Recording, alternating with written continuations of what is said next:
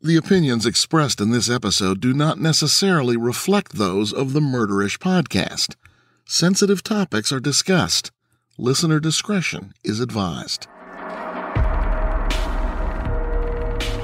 Hey Ishers, it's Jamie. Welcome to another episode of Murderish.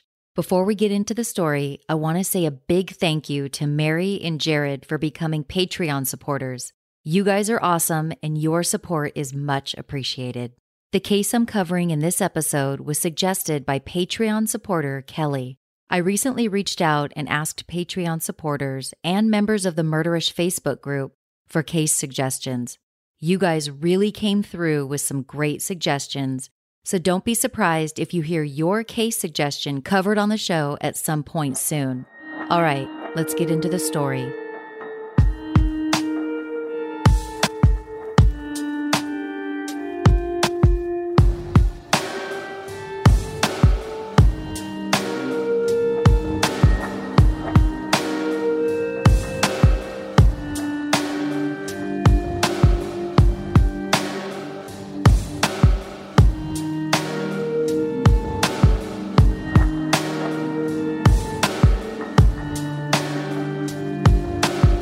On July 29, 1963, Joseph and Tess Evonitz became parents for the first time.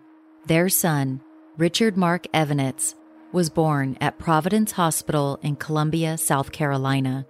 Mr. and Mrs. Evonitz would go on to have two more children, two girls named Kristen and Jennifer.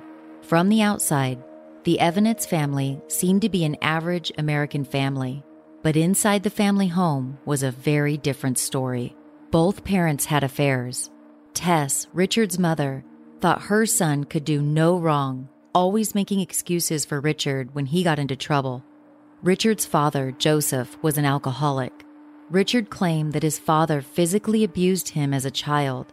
He said that when he was 6 years old, his father tried to drown him in the bathtub. Joseph denies this. Richard said he started crying when water got into his eyes, and his father, in a fit of rage, started pouring water over his head while Richard tried, in vain, to breathe. Joseph's alleged physical abuse was not limited to his son.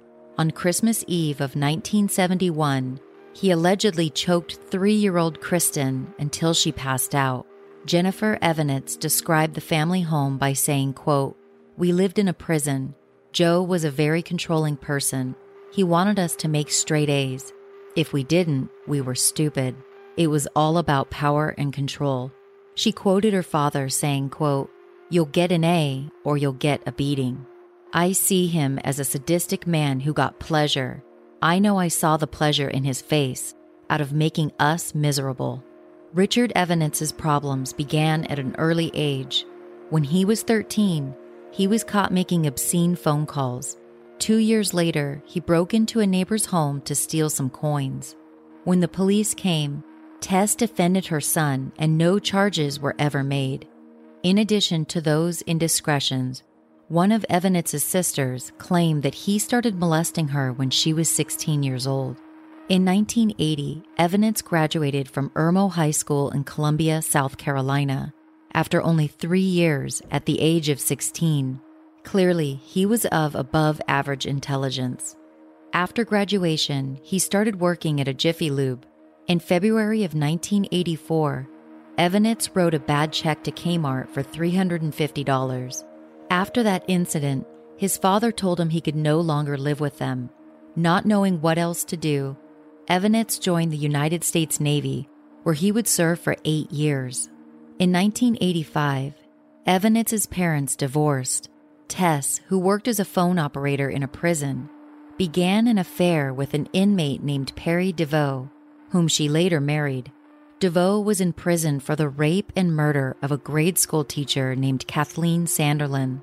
The rape occurred in 1975 when DeVoe was 17 years old. Tess saw her relationship as a way out of her marriage with Joseph, whom she had wanted to leave for years. DeVoe has come up for parole more than once since being imprisoned, but each time he has been denied. He remains in prison in South Carolina today. In January of 1987, Evonitz, while stationed at Mayport Naval Station in Jacksonville, Florida, saw a teenage girl walking with her little sister, who was only 3 years old. He pulled up to the curb to talk to the girls. The 15-year-old girl later told police that when she got close enough to the car, she could see that Evonitz was masturbating. She grabbed her little sister and ran away. Evonitz drove off so fast he almost hit a group of children riding their bikes in the street. The girls ran home and told their mother what had just happened. The next day, the 15-year-old was riding in the car with her mother. As they drove by a video store, she saw Evonitz's vehicle in the parking lot. They drove to a phone and her mother called the police. By the time police arrived, Evonitz was gone. Officers got his information from the video store where he had rented some movies. Eventually, police discovered that Evonitz was in the Navy at Mayport Naval Station. When he was arrested, Evonitz told police he was drunk at the time and that he liked to masturbate in front of young girls. He received a small fine and 3 years of probation for the crime. The Navy demoted him and sent him to rehab as a condition of his punishment. In August of 1988, 25-year-old Evonitz married for the first time. His bride was 16-year-old Bonnie Lou Gower. When asked after his crimes about their sex life, Bonnie said that it was, quote, normal, although he would sometimes blindfold and rape her for hours. In 1989, Evonitz re-enlisted in the Navy for 3 more years. In November of 1992, he was honorably discharged. During his 8 years, Evonitz received 5 medals, including the Navy Achievement Medal for Leadership, the Good Conduct Medal, 2 Coast Guard Meritorious Unit Ribbons, a Sea Service Deployment Ribbon, and a National Defense Service Medal. In January of 1993, Evonitz and Bonnie moved to Fredericksburg, Virginia, in Spotsylvania County, about halfway between Richmond, Virginia, and Washington, D.C. In April of that year, Evonitz began working as a compressor salesman for Kaiser Compressors, a distribution company. He worked there for a little over a year. Co-workers would later say that he was so degrading to women, they would purposely avoid him. They also said that he had problems with his anger. It wouldn't be long after this that Evonitz would become a serial killer.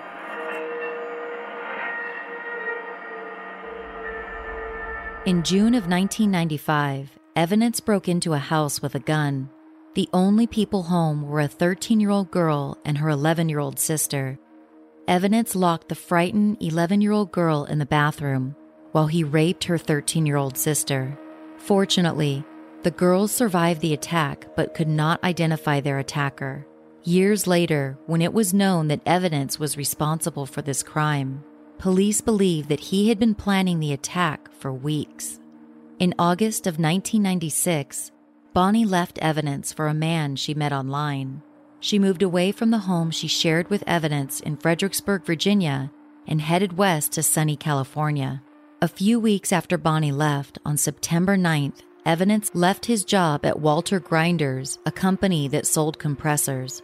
He left around noon, telling his employer he had a dentist appointment.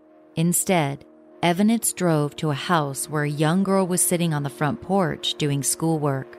The girl was 16-year-old Sophia Silva, who was a junior at Cortland High School. It was discovered later that Evonitz had been following Sophia for a while, so he could familiarize himself with her daily routine. Sophia's older sister, Pam, was inside the house at the time Evonitz pulled up to their house. When Pam went out onto the porch a little while later, Sophia was gone and Pam never heard a thing. Upon learning his daughter was missing, Sophia's father, Umberto Silva, went out with friends and relatives to look for Sophia. Phyllis Silva, Sophia's mother, called police to report her daughter missing. Like so many disappearances, police believe Sophia had run away. They did, however, report her as a missing person, and tips came in from all over the U.S. People were saying they had seen Sophia. Psychics were consulted or volunteered information and gave varying descriptions of where they saw her. One said she was in a body of water and surrounded by vegetation. Volunteer parties and helicopter searches yielded no results in the first few weeks.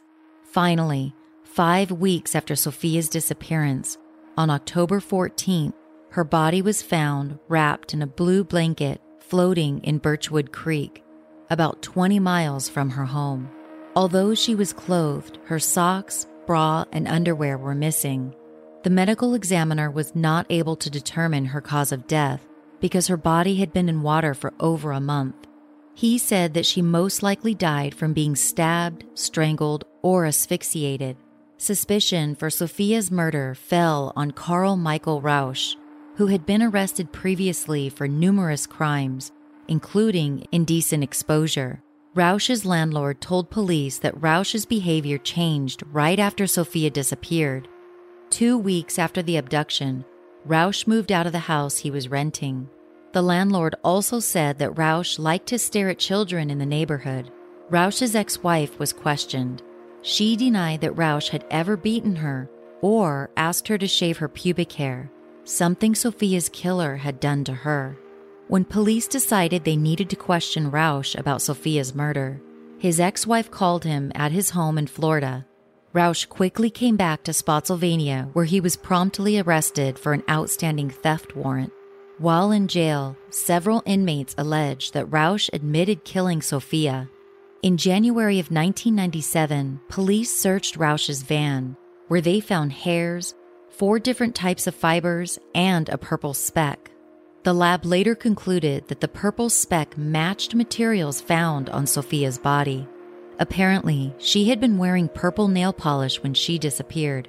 Witnesses came forward saying they had seen Rausch talking to Sophia in the past, and Rausch only lived a few houses away from the Silvas. Rausch was eventually charged with the murder of Sophia Silva and with abduction with intent to defile. After Rausch was indicted, police closed Sophia's case, certain that Rausch was her killer. There was some circumstantial evidence that seemed to link Rausch to the crime, but there was one major problem. DNA taken from Sophia's vagina did not conclusively match Rausch. Police knew this, but still believed they had their man. Ron and Patty Lisk lived on Blockhouse Road in Fredericksburg, Virginia, about 10 miles from the Silvas. They had 2 daughters, Kristen, 15 years old, who was on the freshman soccer team at Spotsylvania High School and was trying out for the school's dance team. Kristen planned to be a veterinarian when she grew up. Her younger sister, Katie, 12 years old, went to Spotsylvania Middle School. Katie was a big fan of R.L. Stine books and wanted to be a cartoonist for Disney when she got older. Evonitz had been stalking 15-year-old Kristen for weeks and knew she got off the school bus around 3 p.m. each day and walked home.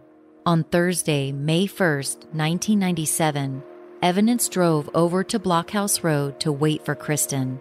As he waited in front of the Lisk house, he saw Kristen and Katie walking up the street from their bus stops. Tragically, the 2 sisters would never be seen alive again.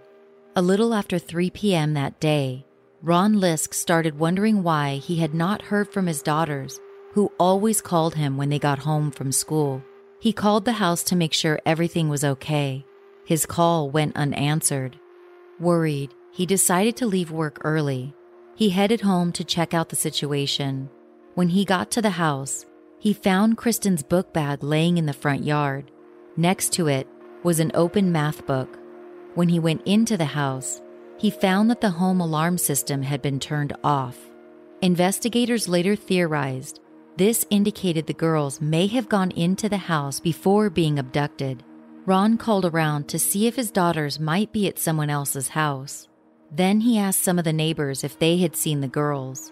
When he found out that no one had seen them or heard from them, he called police. When police spoke with Ron, they agreed with him that Kristen and Katie had not run away. Neighbors were asked to help search for the girls. Over 1,500 people, including some active-duty military personnel, joined various search parties over the weekend. Flyers were handed out giving a description of the girls, and yellow ribbons were wrapped around trees for their safe return. Ron and his wife Patty were not considered suspects. The only clue police had was a witness stating that they saw a white pickup truck in the area right around the same time the girls disappeared. On Tuesday, May 6th, police would find their next clue. A backpack which belonged to Katie was found in the South Anna River about 40 miles from the Lisk home. Later that day, the search for Kristen and Katie would come to a devastating end. The girls' bodies were found in the river. Investigators began to suspect that Kristen and Katie's deaths were related to that of Sophia Silva. Police called in the FBI to go over evidence they found in Rausch's van. Ronald Knight, Spotsylvania County Sheriff, said, quote, "We're going on the lab's report from the Silva case. We based our whole deal on the Silva case based on the lab report. As general police work, we just asked the FBI lab to look at everything else." FBI forensic investigators announced that the initial work done by the police, linking Rausch to Sophia Silva through hair and fibers, was flawed. Furthermore, if the three murders were related, Rausch could not have murdered Kristen and Katie because he was in jail awaiting trial the day the sisters went missing. Although police claimed he was still a suspect in Sophia's murder, on June 2, 1997, Rausch was released and all charges against him were dropped. Similarities between Sophia Silva's disappearance and that of Kristen and Katie began adding up. Carpet fibers found on the Lisk sisters matched those found on Sophia. All three girls were about the same age with similar builds and the same color of hair. All of them were brunettes. They had all been abducted around the same time of day, outside of their own homes. Sophia and Kristen had been sexually assaulted and left in bodies of water. Although Sophia's body was found wrapped in a blanket, she was wearing the same clothes as those she disappeared in, but her bra and panties were missing. Kristen and Katie were also found clothed, but Kristen's bra had been removed. As far as authorities could tell, Sophia did not know Kristen or Katie. She went to a different school, and the two families attended different churches. Autopsies would later reveal that the pubic hair of Sophia and Kristen had been shaved off. This fact was reported by WUSA-TV in Washington, D.C., which infuriated the police. They wanted to keep this sort of detail from getting out. This type of signature, shaving pubic hair, was extremely rare in sexual crimes.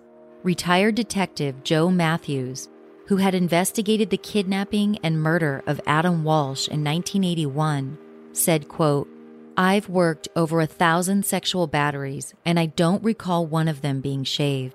That's very significant." Robert Ressler of the FBI's famed Behavioral Analysis Unit remarked about the shaving of the pubic hair, saying, quote, "It's very unusual. It could be a distinct signature. It's not a positive thing, but it has to be considered.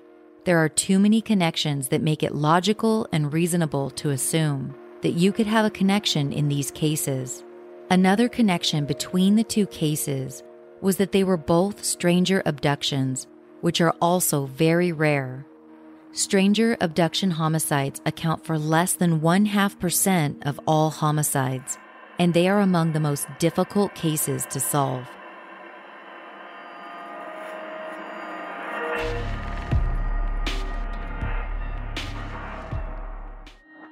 Ishers, I know you've heard of meal delivery services.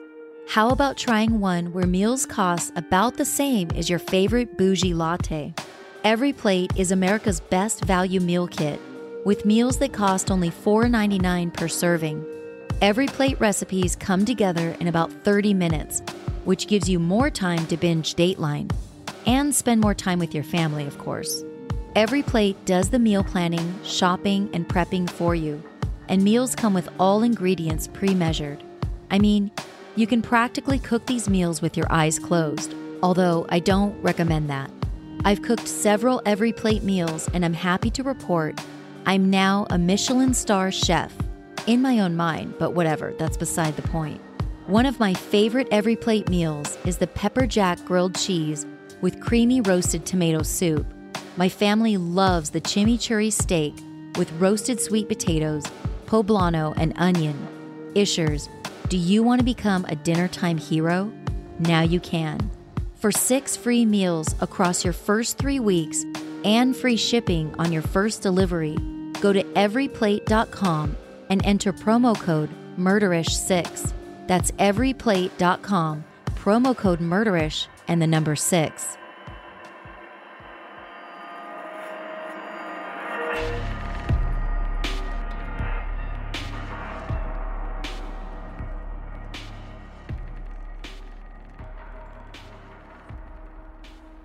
After his relationship to Bonnie ended, Evonitz began having financial problems. In 1999, he lost his house in Fredericksburg, which prompted him to move back to Columbia, South Carolina, where he lived with his mother. He got a job as director of auditing services for a compressor company. He also met an 18-year-old waitress named Hope Crowley. In January 2000, now 36 years old, Evonitz married Hope, who was 20 years old at the time. The couple continued living with Evonitz's mother, Tess. Although he was married, Evonitz continued looking for girls and women who caught his attention. After choosing his next victim and stalking her for weeks, he made plans to kidnap and rape her. Because he had been following her, Evonitz knew her daily routine. He just needed to wait for the right time. On June 24, 2002, while Hope and Tess were on vacation and visiting Disney World, Evonitz decided to execute his plan. He had lied to his wife and mother, telling them that he could not go with them on vacation because he had to work. In truth, he had taken time off work to kidnap and rape the woman he had been stalking. He knew she walked on certain streets, that her parents were gone at this time of day, and that she would go into her house through the rear door. Fortunately for the unidentified woman, she changed her routine that Monday, and Evonitz was unable to find her. That change in her daily routine may have very well saved her life, unbeknownst to her. Not willing to wait for the next day, Evonitz began driving around in his mother's Pontiac Firebird to look for another girl. He drove down Dove Trace Drive. As he drove down Dove Trace Drive, he saw a teenage girl out on the front lawn watering some flowers. Evonitz had found his next victim.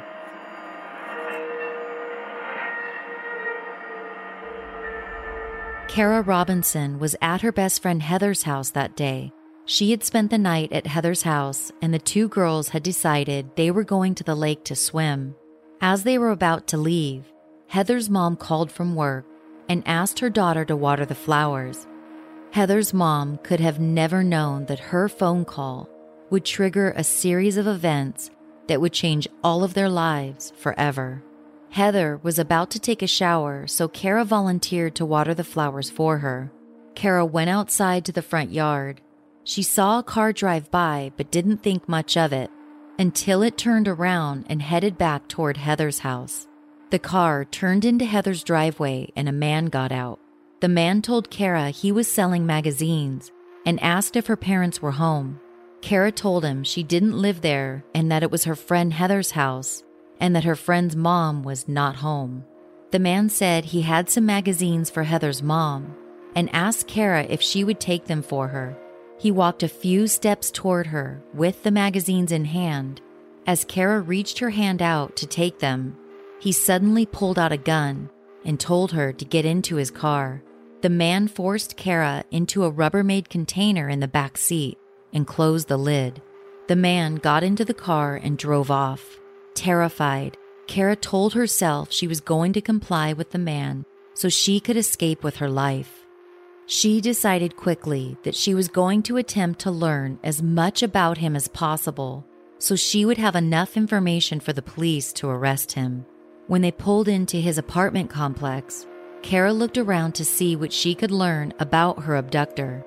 Since she had been in the container while he drove, she didn't know where she was, although she made sure to memorize the right and left turns the car made. She looked at the refrigerator magnets and made sure to remember the phone numbers for the man's doctor and dentist. Amazingly, she had also memorized the serial number of the Rubbermaid container she had been hidden in during her abduction. Kara saw fish tanks filled with fish and different types of lizards. She started talking to the man and learned that he had been in the Navy. Then, he started asking her questions and writing down her answers. He asked her things like her name, whose house she was at when he took her, whether she had a boyfriend, and about her past sexual experiences.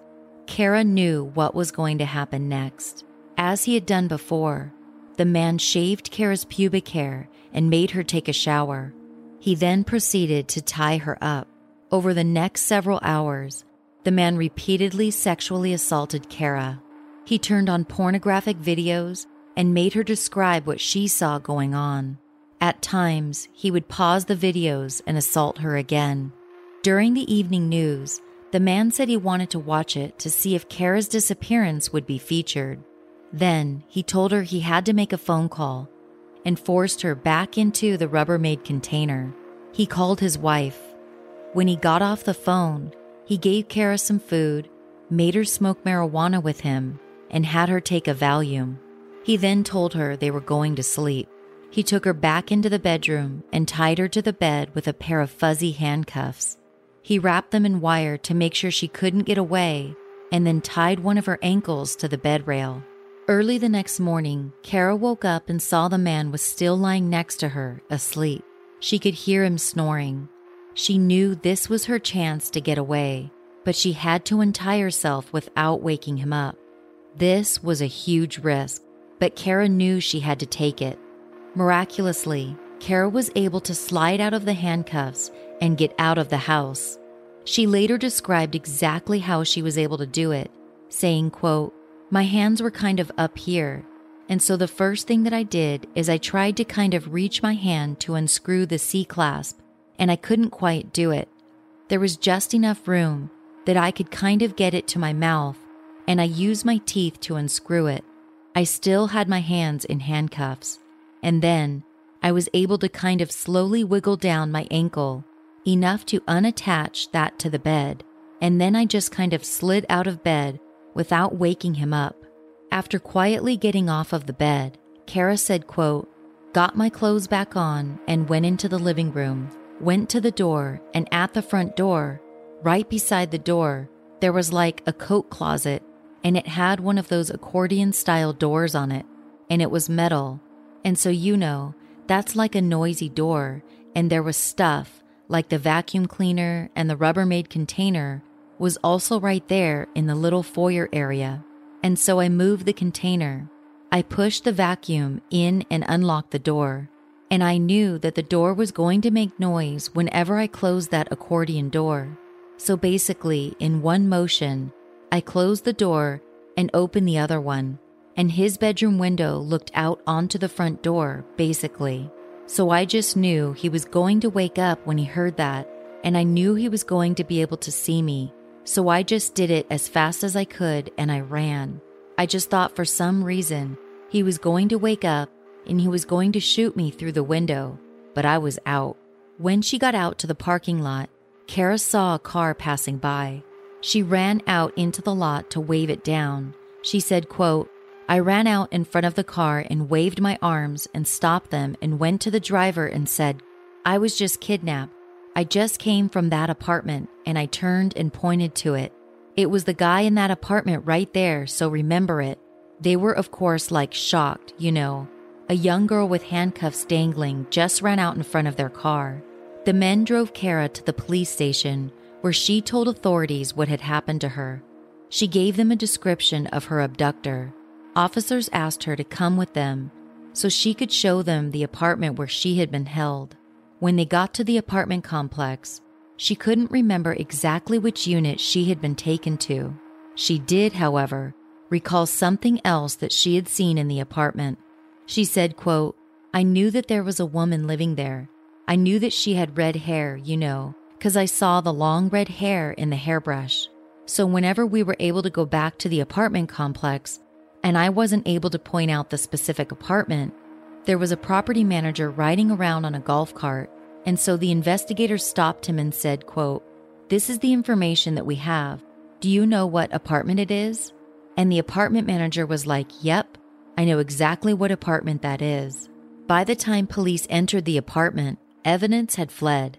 He had woken up shortly after Kara made her escape. Upon discovering that Kara was gone, he grabbed a few items, including his gun, some marijuana pipes, the Rubbermaid container he had put Kara in, and the clothes Kara left behind when she fled. He also removed several items from a footlocker where he hid trophies of his crimes. Before leaving Colombia, Evonitz went to a local Walmart to buy a TV VCR. He withdrew all the cash he had in his bank and stopped at a drugstore to fill a prescription for Viagra.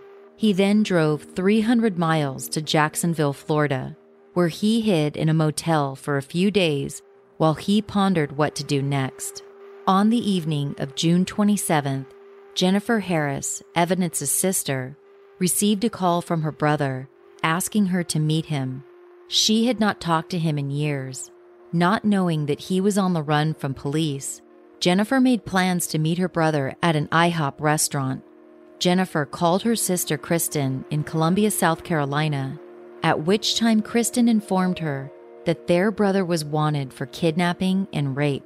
Armed with this new information, Jennifer called the Jacksonville Sheriff's Department and told them where they could find her brother. Richard pulled into the IHOP parking lot, expecting to find his sister waiting for him. When he saw police cars, he immediately pulled away and took off. Right about now, you're probably yelling, why did police park their vehicles where Evonitz would see them? Chances are, in hindsight, police likely regret that decision. After taking off, Evonitz led police on a car chase, sometimes at speeds of over 100 miles per hour, driving southbound in the northbound lane. The chase finally ended 250 miles away in Sarasota, Florida, where police had placed road spikes in Evonitz's path. Once his tires were punctured, Evonitz was trapped, sitting inside his Ford Taurus, surrounded by police and police dogs. Evonitz took matters into his own hands. He pulled out the same .25 caliber handgun he had used on his victims, put it inside his mouth, and pulled the trigger. The kidnapper, rapist, and serial killer was dead at the age of 38.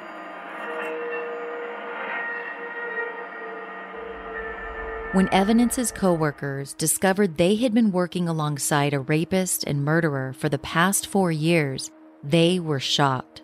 However, there were things about him they thought were strange. Many people who worked with him said that Evonitz made them feel uncomfortable. Women described him as creepy.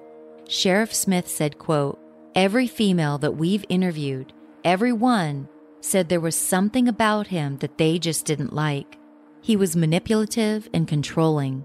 Management told police that Evonitz had been caught viewing X-rated websites on his company-owned laptop during work hours. A supervisor told them about his behavior on several business trips. One of Evonitz's job duties as an auditor was to travel with other employees to plants that use the company's air compressor systems. The rest of the employees would go out to dinner, but Evonitz would never come with them. He would simply tell them that he'd see them the next morning. The FBI knew of over 20 states Evonitz either lived in or traveled to on company business, but they were never able to link him to any unsolved crimes in those areas. After his suicide, police searched Evonitz's vehicle for clues. Fingerprints and a palm print found inside the trunk were matched to Kristen Lisk. This was a lucky break for investigators, as the prints had been placed there over 5 years prior. Fibers found in the trunk matched those found on the bodies of Sophia Silva and Kristen and Katie Lisk. Richard's apartment was searched by Columbia police. What they found was a treasure trove they had not expected. Eventually, they would collect over 600 items of evidence. A small rug in the bathroom had fibers that matched all 3 of the victims. Hairs collected from all 3 victims' bodies matched Evonitz. The fuzzy handcuffs that had been used to tie up Kara Robinson had matching fibers found on Sophia, Kristen, and Katie. Police searched for an Afghan they believed would have DNA from his 3 victims. They would later find the Afghan at Bonnie's home in California, and the DNA they were hoping for was present. Bonnie had no idea the Afghan had been used by her ex-husband to wrap his victims in after he had killed them. Jennifer Harris, Evonitz's sister, told police that when he called her on June 27th, he told her he had committed murder and armed robbery in 1986 when he was in Florida. It was as if Evonitz was making a final declaration, admitting to his past crimes because he knew this was the end. That said, police were never able to tie him to these crimes. Evonitz had a large collection of pornographic tapes in a cabinet next to the TV in his apartment. Investigators counted over 400 of these videos. Columbia PD detective Howell Sinyard, who was also on the team that searched Evonitz's apartment, said, quote, "It's not like you open them up and find his underwear and socks, his t-shirts. It's just tapes after tapes." Many of the tapes were commercial videos with scenes of bondage and sadomasochism.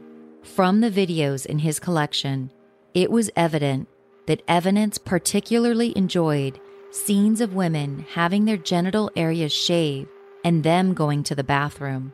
Police also found handcuffs, porno magazines, photos of nude women, masks, sex toys, and devices used to restrain for bondage. There was also a computer disk with images of naked girls as young as age 9. And then there was the footlocker, buried under a pile of clothes. Evonitz kept this footlocker for years. He always kept it locked, and there was only one key.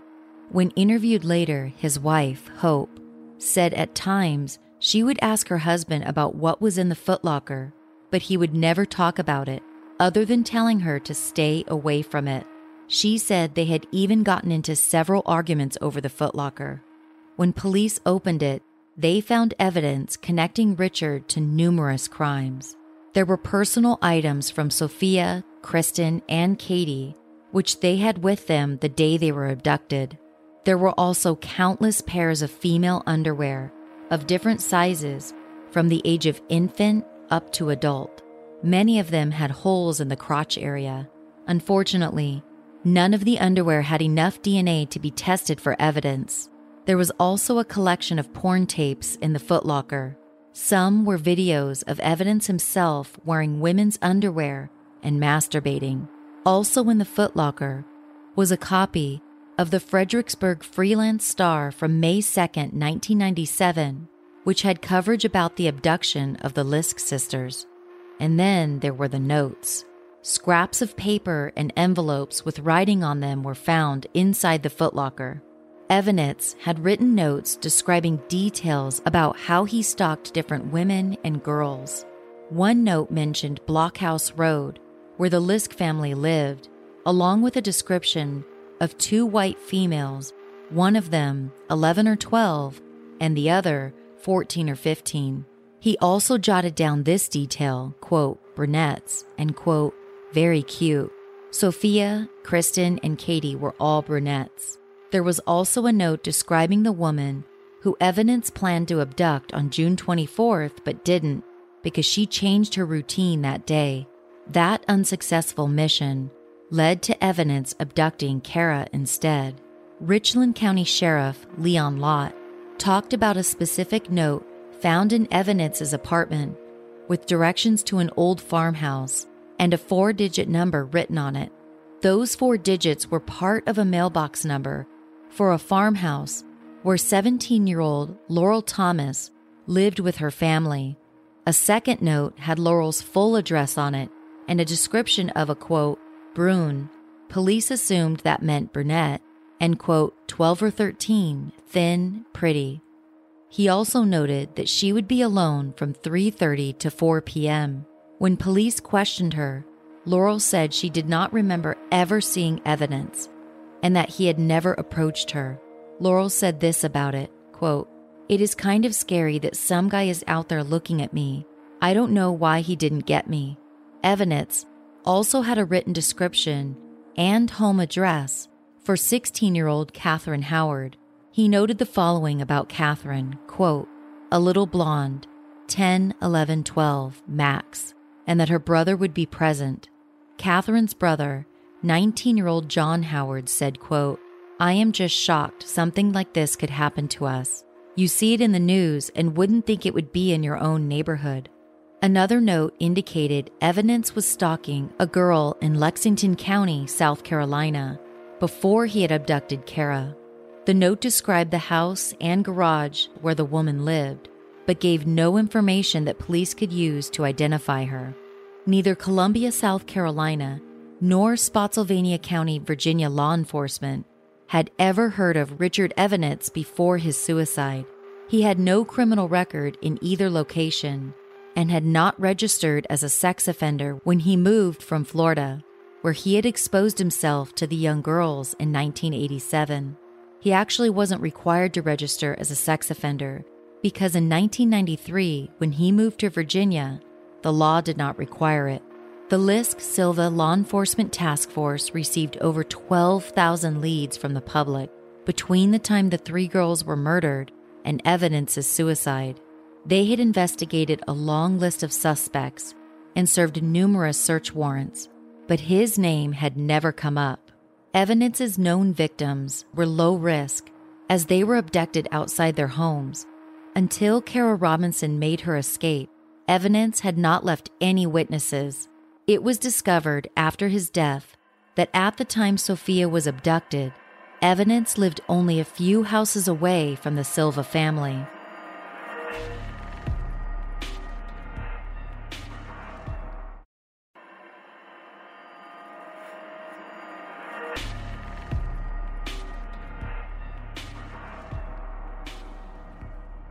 In August of 2002, Kara Robinson, who bravely escaped from Evonitz's house, received the $150,000 reward that had been offered for anyone leading police to her abductor.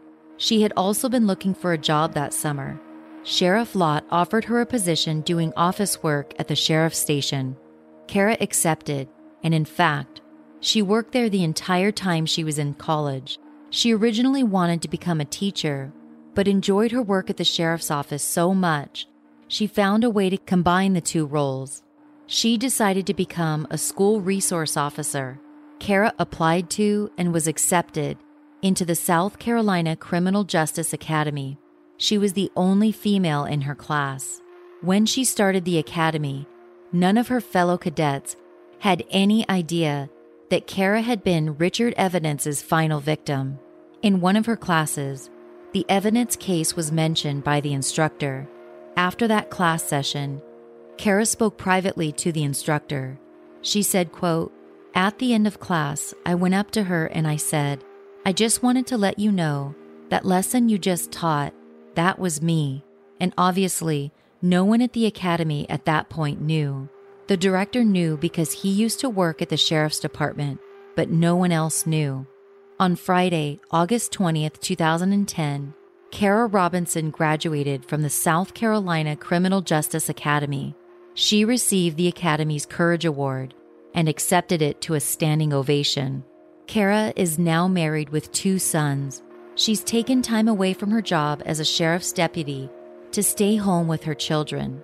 She said, the second Evonitz forced her into his car, she decided that she would be a survivor, not a victim, saying, quote, "I think that to say you're a victim, then someone took something from you. Nothing was taken from me. I refuse to give that man that power."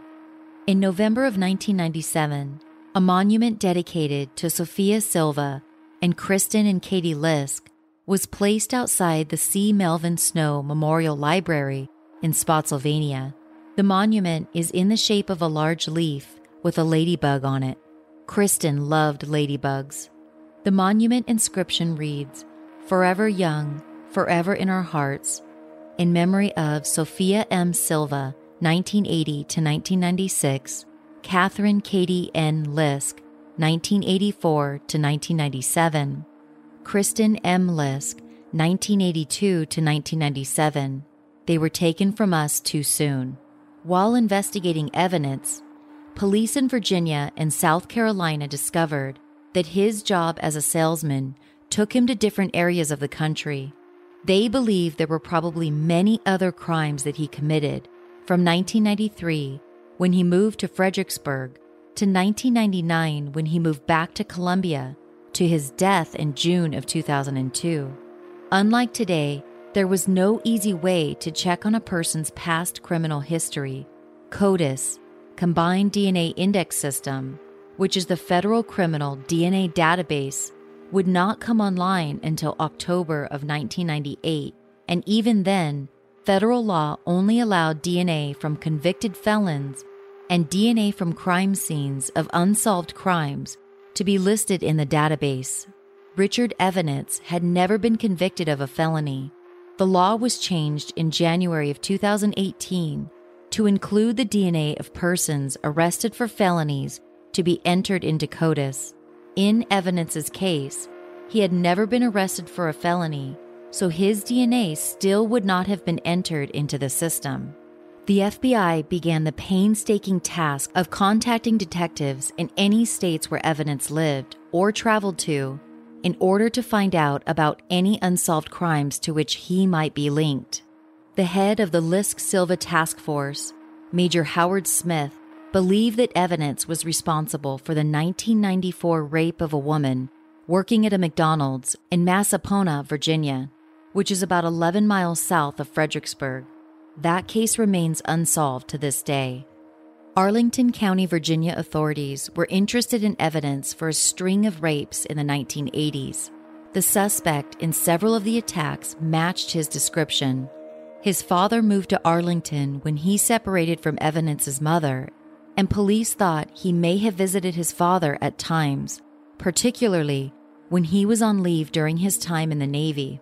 Unfortunately, Evonitz would not be linked to any of these assaults. Police believed Evonitz was involved in other high-profile crimes, and they got right to work trying to find links in hopes of solving these cases. The first high-profile case to which police tried to connect Evonitz was the still unsolved case of the Route 29 stalker. Between January 17th and March 2nd of 1996, at least 23 women reported to police that they had been approached by a man while driving on Route 29 in Culpeper County, Virginia, which borders Spotsylvania County. The man always chose petite women with brunette hair who were driving by themselves. He would try to get the attention of the women, either by honking, flashing his headlights, or pulling up alongside them and motioning for them to pull over. The women who did pull over said the man told them that he saw something wrong with the vehicles they were driving. Typically, he would say there were sparks coming from underneath their vehicle, and then he'd offer to give them a ride, claiming their vehicle wasn't safe to drive. He would also tell them to leave an item tied to the vehicle to show that it had been disabled. 4 of these women accepted rides from the stranger, thinking he was being a good Samaritan. The first 2 women were dropped off at their homes just like the man promised. He identified himself as Larry Breeden to at least 2 of the women. Other witnesses said that he wore a wedding ring. On February 23, 1996, Carmelita Shomo was driving home from her job at the Manassas Mall when she saw flashing headlights in her rearview mirror. As she pulled over, she saw a pickup truck parked on the shoulder behind her. A man got out and told her that he saw sparks coming from underneath her vehicle. He told her it was not safe to drive the car in that condition and offered to give her a ride home. Not knowing what else to do, cell phones were not common in 1996. She accepted his offer. Carmelita got into the passenger side of the man's pickup truck and they headed for her home. Carmelita said the man, who told her his name was Larry, kept pulling over to the side of the road, complaining that headlights of oncoming vehicles were causing a glare on his windshield, making it hard for him to see. After a couple of minutes, he would pull back onto Route 29 and head toward the direction Carmelita was directing him to go. When they were back on the highway, Larry asked Carmelita how she would get her car back home since it was on the side of the highway. He said he would be glad to go back to get her car, have Carmelita drive his truck, and he would drive her car back to her house. At this point, Carmelita became nervous. Deciding she didn't want Larry to know where she lived, She asked him to drop her off at a gas station they were coming up on. Instead, Larry drove past the gas station and kept going. A minute later, he pulled over to the side of the road, again complaining about the glare on his windshield. He asked Carmelita to get a tissue out of the side pocket of the passenger door. When she turned to get the tissue, Larry suddenly attacked her. He had a screwdriver in one hand and used his other hand to grab the back of her head and attempted to force it into his lap. Carmelita fought back. While the two struggled, the passenger side door came open and Carmelita managed to tumble out. She grabbed at her purse as she was sliding out of the truck and caught one of her feet in the seatbelt. Larry pulled back onto the road, dragging Carmelita several yards until she was able to free her foot. She fell onto the road, breaking her ankle. The taillights of Larry's truck were slowly disappearing up the highway. Carmelita was able to get to the closest house for help. The couple who lived at the house called police and transported her to the hospital. When police questioned her, Carmelita, who was from the Philippines and didn't speak very good English, could not make them understand that she had been abducted by a stranger. Due to the communication breakdown, there was no all-points bulletin and no detective assigned to her case until the next morning, when the situation finally became clear. During the hours between Carmelita escaping and the police understanding that a stranger had attacked her, 3 more local women were approached by Larry, who told them that something was wrong with their cars. Fortunately, none of them accepted a ride from him.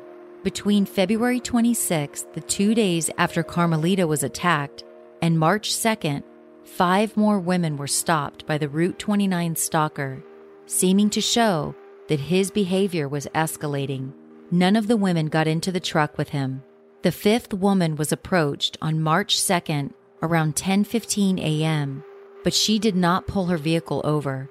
Minutes later, the stalker would find his last known victim. Alicia Showalter Reynolds, a 25-year-old doctoral student at Johns Hopkins in Baltimore, Maryland, left the home she shared with her husband of 1 year. She began driving the 150-mile trip to visit with her mother in Charlottesville, Virginia. She disappeared along Route 29 in Culpeper County and was never seen alive again.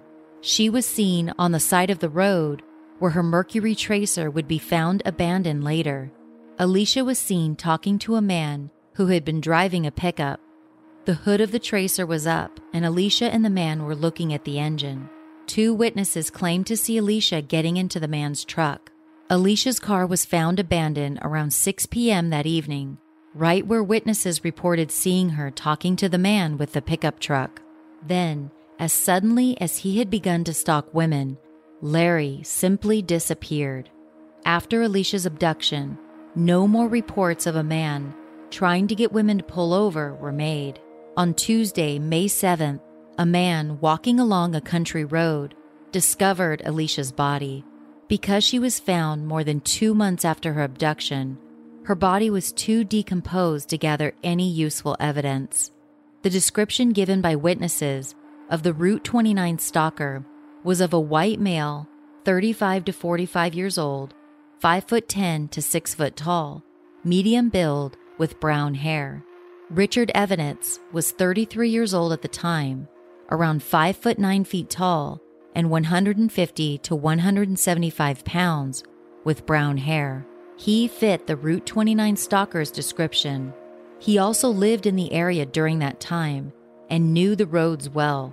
That said, a lot of men in the United States fit that same description, as it was fairly general. Daryl David Rice, whom many considered to be the Route 29 stalker, was also around the same height and build, and photos show him with brown hair, although he was balding and witnesses did not describe a balding man. Rice was 28 years old during the Route 29 stalker's reign. Rice lived in Maryland, but often stayed with his father in Culpeper during the early months of 1996. Both Rice and Evonitz had pickup trucks. Several women approached by the stalker said that he wore a wedding ring. Evonitz was married during this time to his first wife, Bonnie. Rice was not married.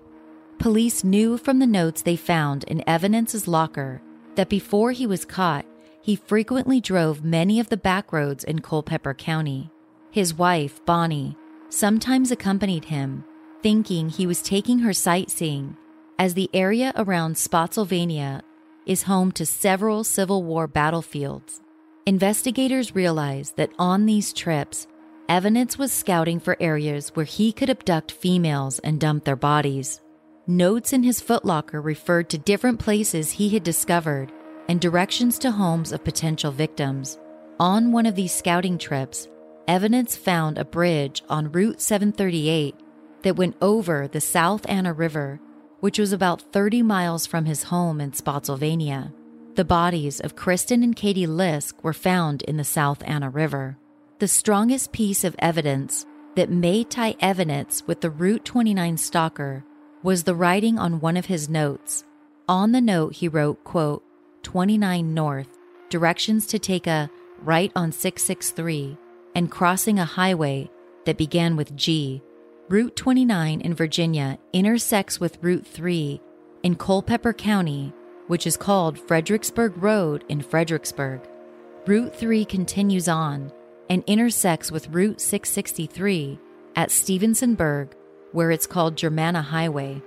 Continuing on Germanna Highway from Stevensonburg, the village of Lignum is less than 5 miles away. Alicia Showalter Reynolds' body was found in Lignum, Virginia, near Route 3, also known as Germanna Highway. Alicia's abandoned vehicle was found on Route 29, where witnesses reported her talking to a man that generally fit Evonitz's and Rice's descriptions. Another murder that occurred on Route 29, to which police think Evonitz may be linked, is that of Anne Carolyn McDaniel. On September 18, 1996, the 20-year-old left President Madison Inn, the group home in Orange, Virginia, where she was living. After leaving, Carolyn was never seen alive again. Her burned remains were discovered 4 days later on September 22nd near a hunting cabin about 10 miles from where Alicia's body had been found only 4 months prior. Carolyn had told some of her housemates that she was meeting someone for a date the night she disappeared, but she did not give any information about her date. Anne's case remains unsolved today. Only 11 days after Alicia's body was discovered, another high-profile crime occurred, and Evonitz is suspected of being involved. It's the case of 2 murdered women, Laura Lolly Winans and Julianne Williams. In late May of 1996, the 2 women drove from Vermont to go hiking and camping at Shenandoah National Park, about 70 miles from Fredericksburg. Lolly and Julianne would never leave the park alive. On May 31st, the women's dog, a golden retriever named Taj, was found wandering around the park. The next day, Lolly and Julianne's bodies were found near Skyline Drive, the 105-mile highway that runs through the park. They were naked and bound, and both had their throats slit. Over 15,000 leads came into police about the murders. A year later, police were no closer to solving the case. Then, on July 7, 1997, Daryl David Rice was arrested for attacking Yvonne Malbasha, a Canadian woman who had come to Shenandoah National Park to ride her bike along the highway. She was riding on Skyline Drive when Rice passed her in his Chevy S10 pickup truck and forced her off the road. He got out of his vehicle and tried to drag her into his truck, screaming sexual profanities at her the entire time. Yvonne was able to get away and run off the highway behind a fallen tree. Rice got back into his pickup truck and rammed the tree several times, but eventually gave up and sped away. A park ranger found Yvonne a few minutes later and called in the attack on his radio. Rice was stopped by park rangers before he could leave the park. In the few minutes between the attack and being stopped by rangers, Rice had already changed the clothes he was wearing when he attacked Yvonne. He had also reattached the license plates to his pickup truck, which he had removed to avoid being caught. When the rangers searched his truck, they found hand and leg restraints. Rice had a known hatred of women. He had been fired from his job as a computer programmer the month before because of his hostility toward coworkers. It was reported that Rice screamed sexual profanities at coworkers, punched a hole in the bathroom wall, stole food from coworkers, and intentionally bumped into others as they passed in the hallways, causing them to drop whatever they were carrying. Rice pled guilty to the attack on Yvonne and was sentenced to 135 months in federal prison. He soon became a suspect in the murders of Lolly and Julianne from the year prior. Investigators looked into Rice for 5 years to gather as much as they could before they believed they were ready to arrest him. They had numerous inmates who came forward, claiming that Rice admitted to killing Lolly and Julianne. One said that Rice talked to the women, and when he found out they were lesbians, he tried to rape them, although autopsies showed that neither woman had been sexually assaulted. At one time, an undercover FBI agent was put into a cell with Rice. He was wearing a wire and trying to get Rice to admit to the killings. Although Rice never claimed that he was involved, he did say on tape, quote, "If they're in a tent, though, they're kind of cornered. See, I think he knocked them out in the tent or something, and then dragged them out, tied them, and one got throat cut or something." Lolly and Julianne both had facial bruising that the medical examiner said was consistent with blunt force trauma. The medical examiner believed that Lolly and Julianne were killed around 10 p.m. on May 28th, although the method used to determine time of death is thought to be unreliable by most pathologists. The ME measured levels of potassium in the victim's eye fluid in order to determine the time of death. Rice was at work in Maryland on May 28th, although prosecutors said he could have made it to the park after he got off work, in time to kill the women. Federal investigators, who were involved due to the murders occurring on federal property, believe the women were killed on May 24th, not May 28th. They pointed to the women's camera, which had pictures on the roll all the way up to the afternoon of the 24th. Furthermore, neither woman wrote in their diary after the 24th. The women purchased a camping permit with an expiration date of May 27th. Julianne had to be at work in Vermont by the 29th, and the couple would have needed to leave the park by the 27th to make it back in time.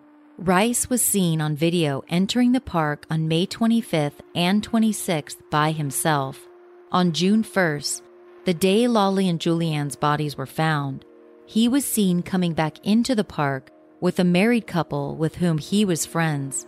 Rice denied being at the park on May 24th. Video from that day did not show Rice entering or exiting the park, however.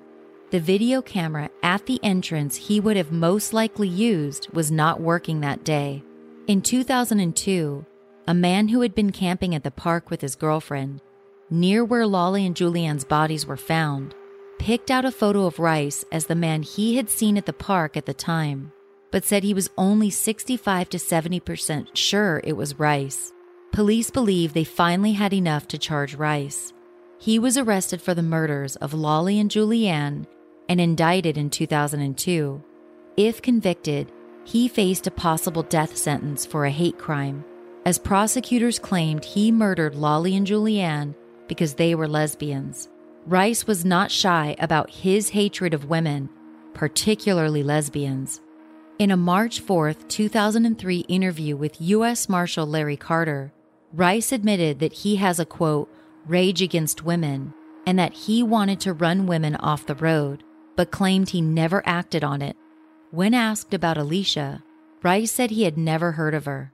In 2003, DNA analysis from 2 hairs found at the scene where Lolly and Julianne were murdered determined that they did not belong to Rice or either of the victims. One of the hairs was found on a piece of duct tape that was used to tie Lolly up. The second piece of hair was found on a glove near the tent the women were sleeping in. Despite proof that Rice had been in the park around the time of the murders, authorities had no direct evidence tying him to the murders. Charges against Rice were dropped without prejudice, meaning that Rice could be charged again in the future. The forensic team who examined the DNA said the Hares could belong to around 8% of the United States population.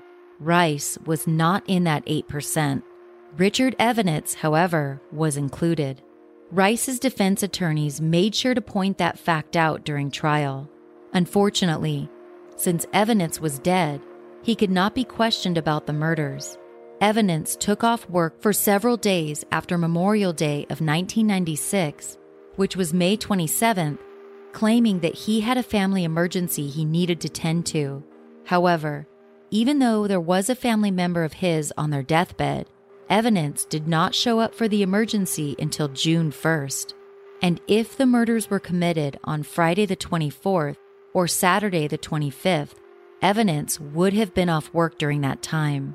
Lolly and Julianne, who were in their mid-20s, did not fit the profile of Evonitz's victims in his known crimes, which were focused on young teenage girls who he abducted in broad daylight near their homes. However, serial killers and rapists will sometimes take victims of opportunity when presented with them. It was also thought that Evonitz did not commit his first murder, that of Sophia Silva, until September of 1996, 3 months after Lolly and Julianne were killed. In addition, Lolly and Julianne were found naked, and Evonitz redressed his victims. However, Evonitz did use sexual devices to torture his victims. A sexual device, similar to one that Evonitz had, was found at the murder scene of Lolly and Julianne, and he lived in the area during the time of the attacks. Evonitz had committed at least 3 murders. Rice, however, had no criminal record until his attack on Yvonne. Michael Nicolau is a third possible suspect for the Route 29 stalker and the murders at Shenandoah National Park. Nicolau, who murdered his wife and stepdaughter on New Year's Eve in 2005, before killing himself, is a person some people believe is responsible for the Connecticut River killings and the Colonial Parkway murders. Nicolau had brown hair, a medium build, and somewhat resembled the sketch of the Route 29 stalker, although he usually wore a mustache. In 2005, Darrell Rice went on trial for the abduction of Carmelita Shomo after she identified him as the man who tried to abduct her in 1996. Due to inconsistencies in her statements, prosecutors eventually agreed to a plea deal with Rice, where he would receive no additional time while serving his sentence for the July 1997 attack of Yvonne on Skyline Drive. Carmelita testified that Rice was her attacker, but Rice's defense team showed that Carmelita had also identified Richard Evonitz's picture as the man who abducted her. She had also previously picked out the photo of a Virginia state trooper as being the stalker. The defense's investigator, Leanna Piles, said that when she showed Carmelita the picture of Evonitz, quote, she became visibly shaken. She got tears in her eyes. She said, quote, that's him, I recognize his eyes. Another woman, Ann Ferguson, had reported being stopped on Route 29 by the stalker. When Rice's attorney showed her photos of both Evonitz and Rice, she picked Evonitz, saying, quote, I broke out in goosebumps. Cold chills went down my spine. I'm 101% sure. The court ruled that the accounts of the other women, who were approached by the Route 29 stalker, were too prejudicial to be used. Lael Chapman, a former co-worker of Richard Evonitz's in Fredericksburg, came forward when she saw his picture on TV after his suicide. She said that Evonitz talked about trying to get women to pull over on the highway by telling them he saw a problem with their vehicles. Lael said, quote, when he came into the shop one afternoon, he said he had been trying to pick up this woman on the highway, but he spooked her out. He started punching the wall and shaking it until it got loose. Route 29 in Virginia is an area where a number of missing persons were last seen and where other victims' bodies were found. Although some circumstantial evidence exists that could indicate a link between Richard Evonitz and the Route 29 crimes, we will likely never know for certain whether he was the Route 29 stalker, and we will likely never know the actual number of serious crimes he committed in his lifetime.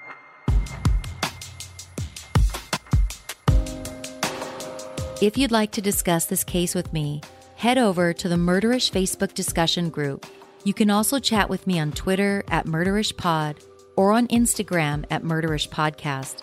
If you like the show, do me a big favor and hit the subscribe button in your favorite podcast app, tell a friend about Murderish, or leave the show a positive rating and review in iTunes. Also, stick around at the very end of this episode to hear a promo for Murder Mile Tours, a really unique true crime podcast. Interested in extra Murderish perks? Go to patreon.com/murderish, where your monthly support will give you access to perks like bonus content, Murderish t-shirts, stickers, a shout out on the podcast, discount codes at the merch store, and other cool stuff.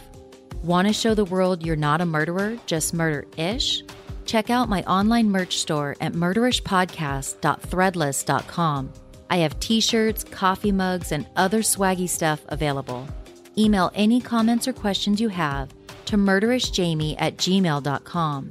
That's murderishjami@gmail.com.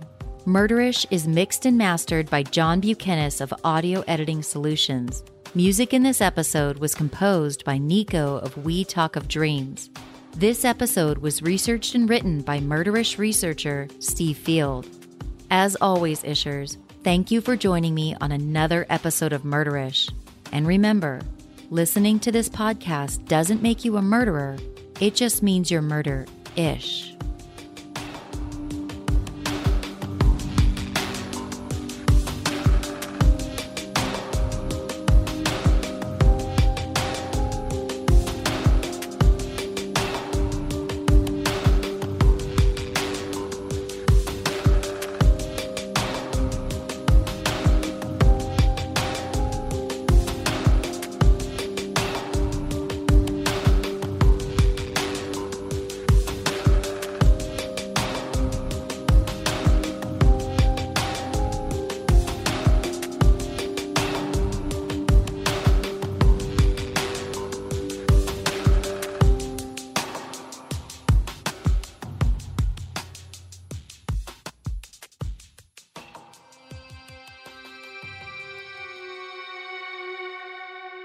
Hi, I'm Michael, host of the Murder Mile True Crime Podcast, which was nominated as one of the best British true crime podcasts of 2018, is based on my 5-star rated guided walk, and features more than 300 untold, unsolved, and long-forgotten murders, all set within 1 square mile of London's West End.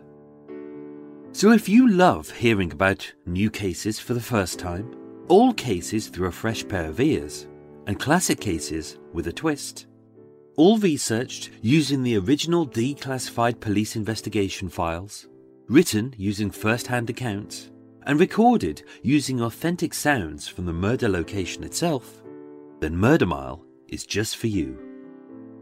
Download the Murder Mile True Crime Podcast on iTunes, Acast, or your favourite podcast platform every Thursday. Thank you for listening, and stay safe.